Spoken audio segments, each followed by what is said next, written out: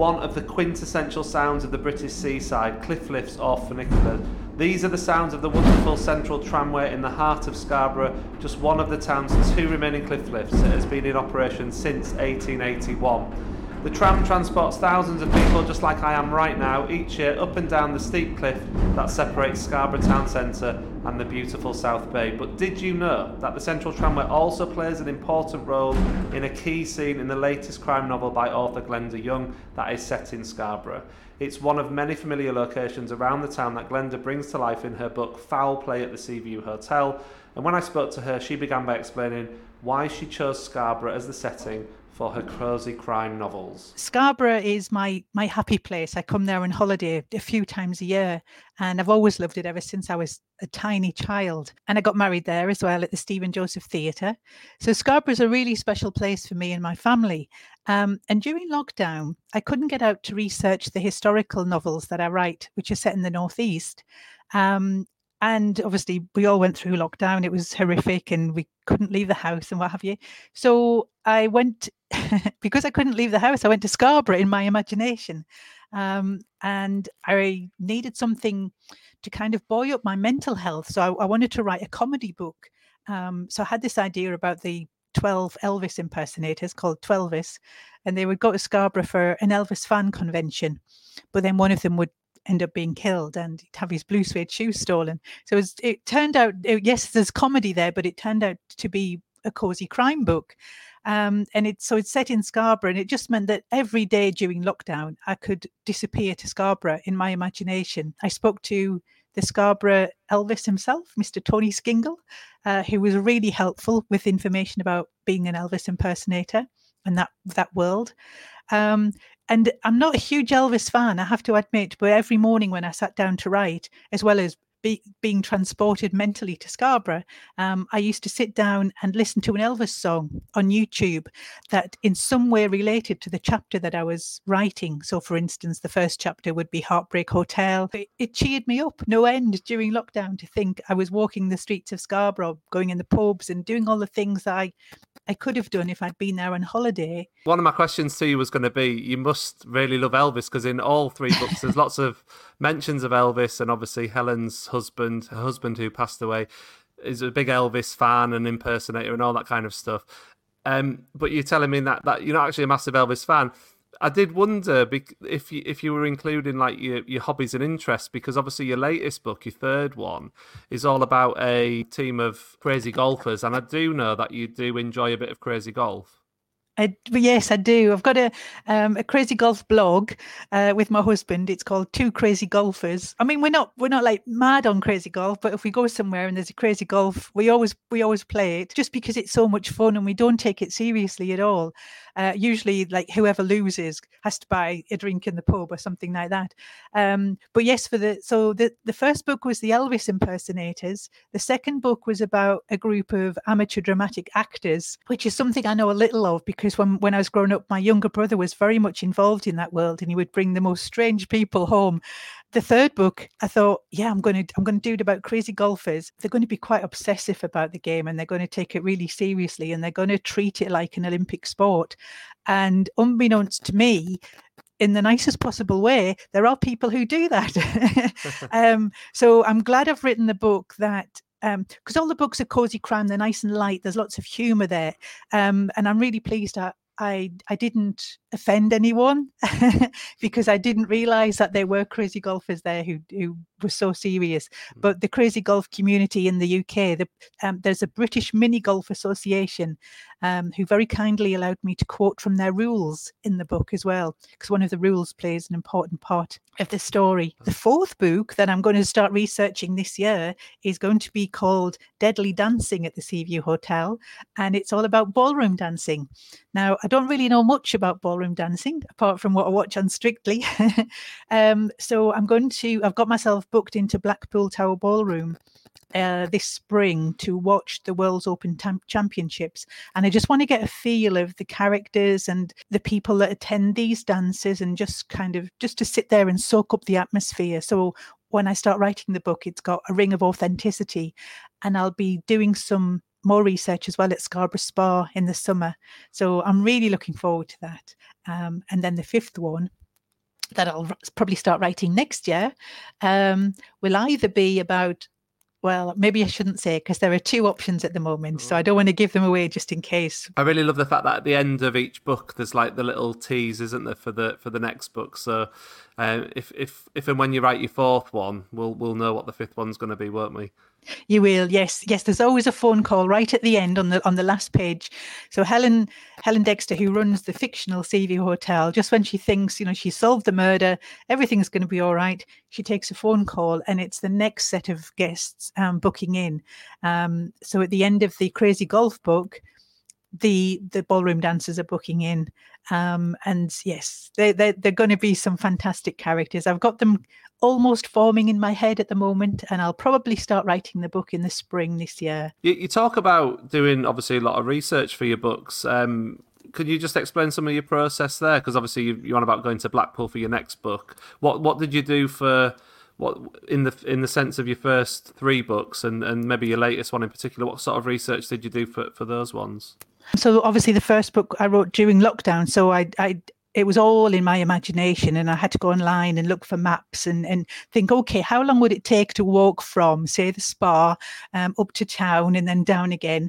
Whereas now, I can go there and time myself, so I know how things work. It's really, the research is an absolute joy because I love Scarborough so much. It doesn't feel like work. I can just walk the streets and soak the atmosphere up. But one thing that happened in the book about the crazy golfers, which is called Foul Play at the Seaview Hotel, there's a really important scene that takes place on the Central Tramway funicular. And in the scene, I'll not give too much away in case anybody hasn't read this yet, but in the scene, the funicular cars pass on the hill, and Helen is in one car and the murderer is in the other. And so I wanted to know, because even though the funicular cars go quite slowly, at that moment on the hill when they pass, it's almost a blink and you'll miss it moment. So I needed to know how much Helen would actually see of the murderer. So I sent my husband down to the bottom car and I got in the top one, and I said, I just need to see, can I see your face? I'd go, can I just see the colour of your jacket? So that's what we were doing. So he was waiting down on the seafront and I got in at the top station, and I had my notepad in my hand, as I always do when I'm kind of scribbling notes. And the chap at the Central Tramway said, oh, what are you doing? What are you writing? And so I told him. And he said, would you like us to stop the funicular halfway down for you? And I thought, actually, that's not what I need at all, because I need to know what I can see when the cars pass. But I thought, I'm not going to miss up, pass the opportunity of having a funicular stopped on the hill. So I said, oh, that would be wonderful. So that was a bit of research that was additional. I mean, I really didn't need it, but it was just a wonderful thing for them to offer to do. I still can't believe they did it, to be honest. I was buzzing. So I've become quite good friends with the people at Central Tramway, and they now stock the books at the top station. And I had the book launch for Foul Play at the Seaview Hotel in the funicular at the top station just in December last year. Little bits of research like that can lead to friendships in Scarborough, can lead to business opportunities, and they're selling my books now. And in the first book, Murder at the Seaview Hotel, about the Elvises, there's a really important scene that's set in the Rose Garden on the South Cliff Gardens. So I obviously went there. It's all been changed now. It's all been updated, and the South Cliff Gardens, especially the Rose Garden, is so beautiful. So it's a little bit different to how it was in the book. But I needed to go to the Rose Garden and just sit and think, if someone was approaching me, where would they come from and how long would it take them to walk there? And so there's a really important scene that's set there. And through that, the connection with the South Cliff Gardens, I made a really good friend in Gemma Alexander, who is the engagement officer for the South Cliff Gardens. And she allowed me to have the book launch for that book at the South Cliff Gardens in July last year, which was wonderful. It was just the best day ever. So lots of lovely things have happened in Scarborough because of my books, and I'll just be forever grateful. It's been wonderful. Oh, that's really, really lovely. I've really enjoyed reading the books. As someone who's lived in Scarborough my whole life, I love how your books, they do genuinely transport you to Scarborough. Like the accuracy in the locations and the things you bring into it are just absolutely fantastic. And obviously I can understand why now. Obviously your lead character, Helen Dexter, she runs the Seaview Hotel. When I was researching to do some research for this interview, I looked online at some of the reviews of your book and stuff. One of the themes that came out of those reviews was people constantly praising the lead character, Helen. What do you think it is that people like about her? I think it's because she's ordinary. I mean, she's going through an extraordinary situation in that she's recently widowed. So you kind of feel her pain, but you also you want the best for her. And she's just an ordinary woman, really, who's working really hard to keep the hotel going on her own after her husband's died. It is hard work, and I've got friends who run a bed and breakfast in Scarborough. I know how much hard work it is, but she runs it with ease because it's a well-oiled machine, and she's got some wonderful staff, especially a woman called Jean who does the cooking. Yeah. I was going to mention Jean and yeah, Jean's fab. Yeah, she's a great but character. I think with Helen, it's just she's just so ordinary. She's hardworking. She puts the hours in, and poor woman, she has her guests that keep getting murdered. But I have to say, no one ever gets killed inside the hotel, and that will always be the case. And she's got to unwillingly become this amateur sleuth who gets drawn into solving the crimes. Brilliant. With a sidekick, Suki. Suki is her rescue greyhound. In Cozy Crime, the lead character often has a pet, and I thought, okay, well, I do like cats, but there's not much a cat can really do for solving crimes. I thought, but I really like dogs, and I thought, what kind of dog am I going to give her? And I thought, I've always had a kind of a fondness for greyhounds, rescue greyhounds.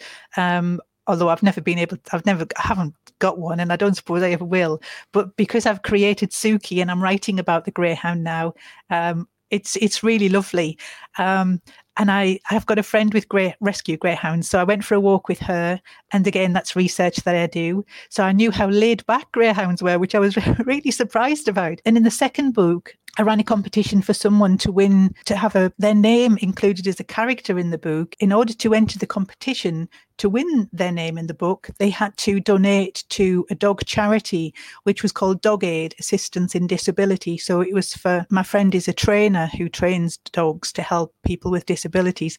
So that was wonderful. That was a really nice thing to do. So yeah, and Suki features on all of the covers of the books as well. Your Seaview books are obviously not the only books you've had published. You're quite a prolific writer, actually, and you've also got a series of sagas that are set in the Northeast. Could you tell me a little bit about them? Yeah, so that's how I started writing novels. My novels are historical sagas. They're set at the end of the First World War in the Northeast, in a pit village where I'm from. And one of them is set between the Northeast and Scarborough, which was really good because it meant I could come down to do research with the Scarborough Historical Society and the Maritime Centre. And so I learned all about the herring girls. There's a few reasons why I said it between the Northeast and Scarborough. Obviously, the first one was so I could come down and do research and include Scarborough in the book because I love it so much. And it was fascinating to find out all about how Scarborough rebuilt itself after the end of the First World War when there was the bombardment of Scarborough and how badly that affected the town. But I also found out that in the Northeast village that I was writing about, one of the houses was used by the Earl of Scarborough as a holiday home.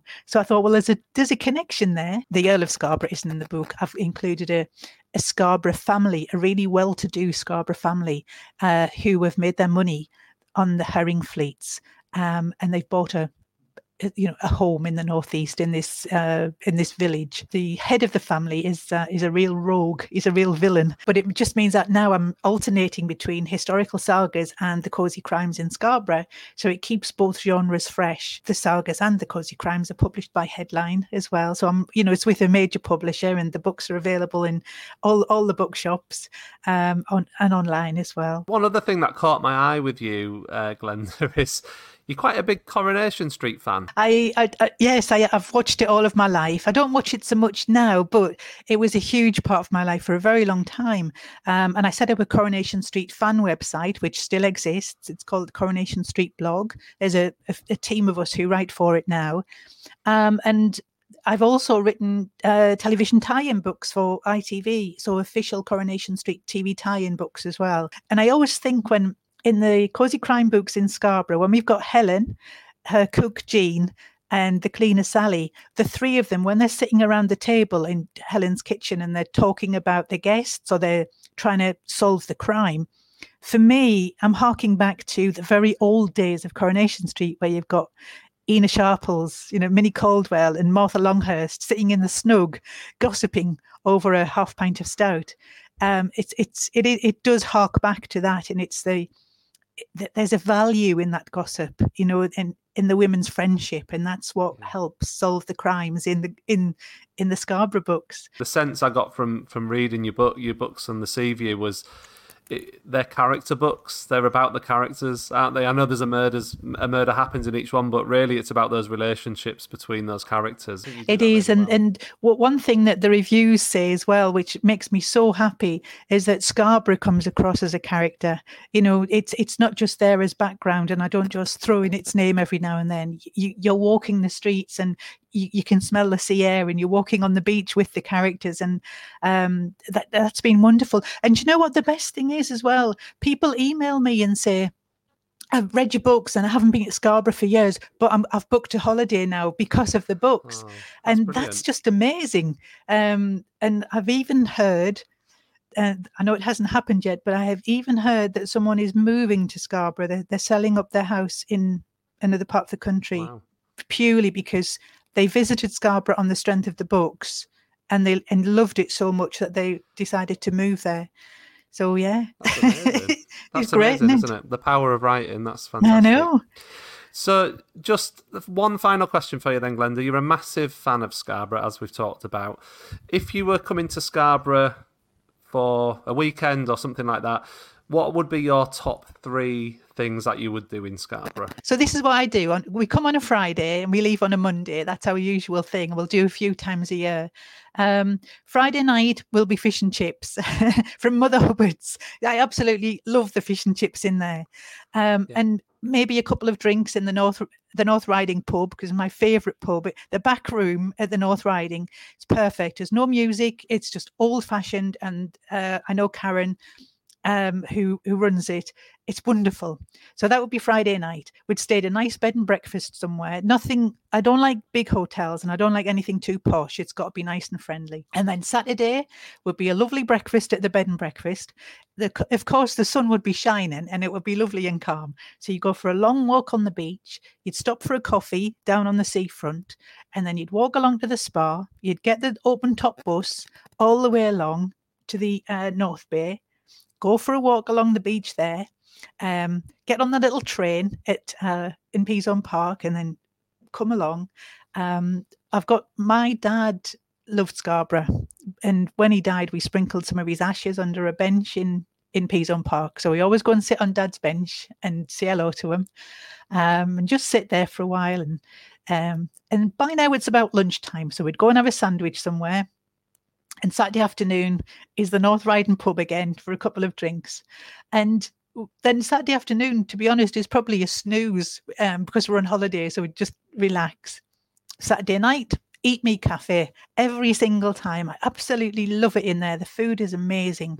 And hopefully that will be followed by seeing a good play at the Stephen Joseph Theatre, which is exactly what I'm going to be doing next time we come to Scarborough, because I'm going to see Hull Truck Theatre, John Godber play Do I Love You, which is all about Northern Soul, which is going to be great. So that's Saturday. And then on Sunday, that Sunday is just a lazy day. It's just walking around town, getting the funicular, having a look, around the Rose Garden, and just soaking it up. If there's something on at the spa, if the band are playing, you could just sit and listen to them. It's just a case of switching off. And I often think about, moving to Scarborough. I mean, I really do. And then I think, well, it's my happy place. And if I lived in Scarborough, where would I go for my happy place? So I think I'd prefer to keep it at a distance. So it's always there as somewhere to go as a treat rather than live there. But yeah, I must admit, I am tempted.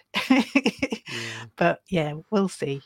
That sounds perfect. What a lovely weekend that sounds like, Glenda. And it really does, as a resident of Scarborough, I just see value in all of that stuff you've talked about, because I feel very lucky to live here, and it's a great place.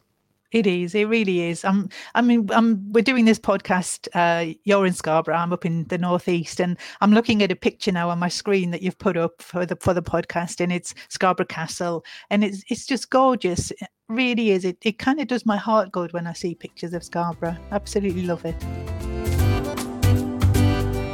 Thank you so much for listening to this episode of the Scarborough Spotlight podcast. I really hope you've enjoyed listening to that as much as I did recording it. My thanks go to Glenda for being so generous with her time. I really enjoyed chatting to her about Scarborough, her Seaview novels and her wider career as well. But her love for Scarborough really shone through, I thought, and it makes me realise just how special a place this town is. If you wish to find out more about Glenda's work, please visit her website, which is glendayoungbooks.com. You can keep up to date with all of her work. You can purchase copies of the Seaview series of books, as well as her other historical saga novels that she mentioned in the interview as well. And there's also a link to Glenda's website in the show notes of this podcast. And just a final thank you to the people at the Central Tramway Company who allowed me to go along and record some sound effects in my introduction to this podcast on their site. They do great work. They operate the cliff lift between the Scarborough Town Centre and the South Bay Beach. Go and check them out. I've put a link to their website in the show notes as well, which is centraltramway.co.uk. And go and support them because they do great work as well. I'll be back in a week's time with another episode of the Scarborough Spotlight podcast. In the meantime, please consider leaving a positive review and subscribing to the podcast on whatever platform you choose to listen to us on. And that's going to help the podcast grow in 2024. Thank you very much.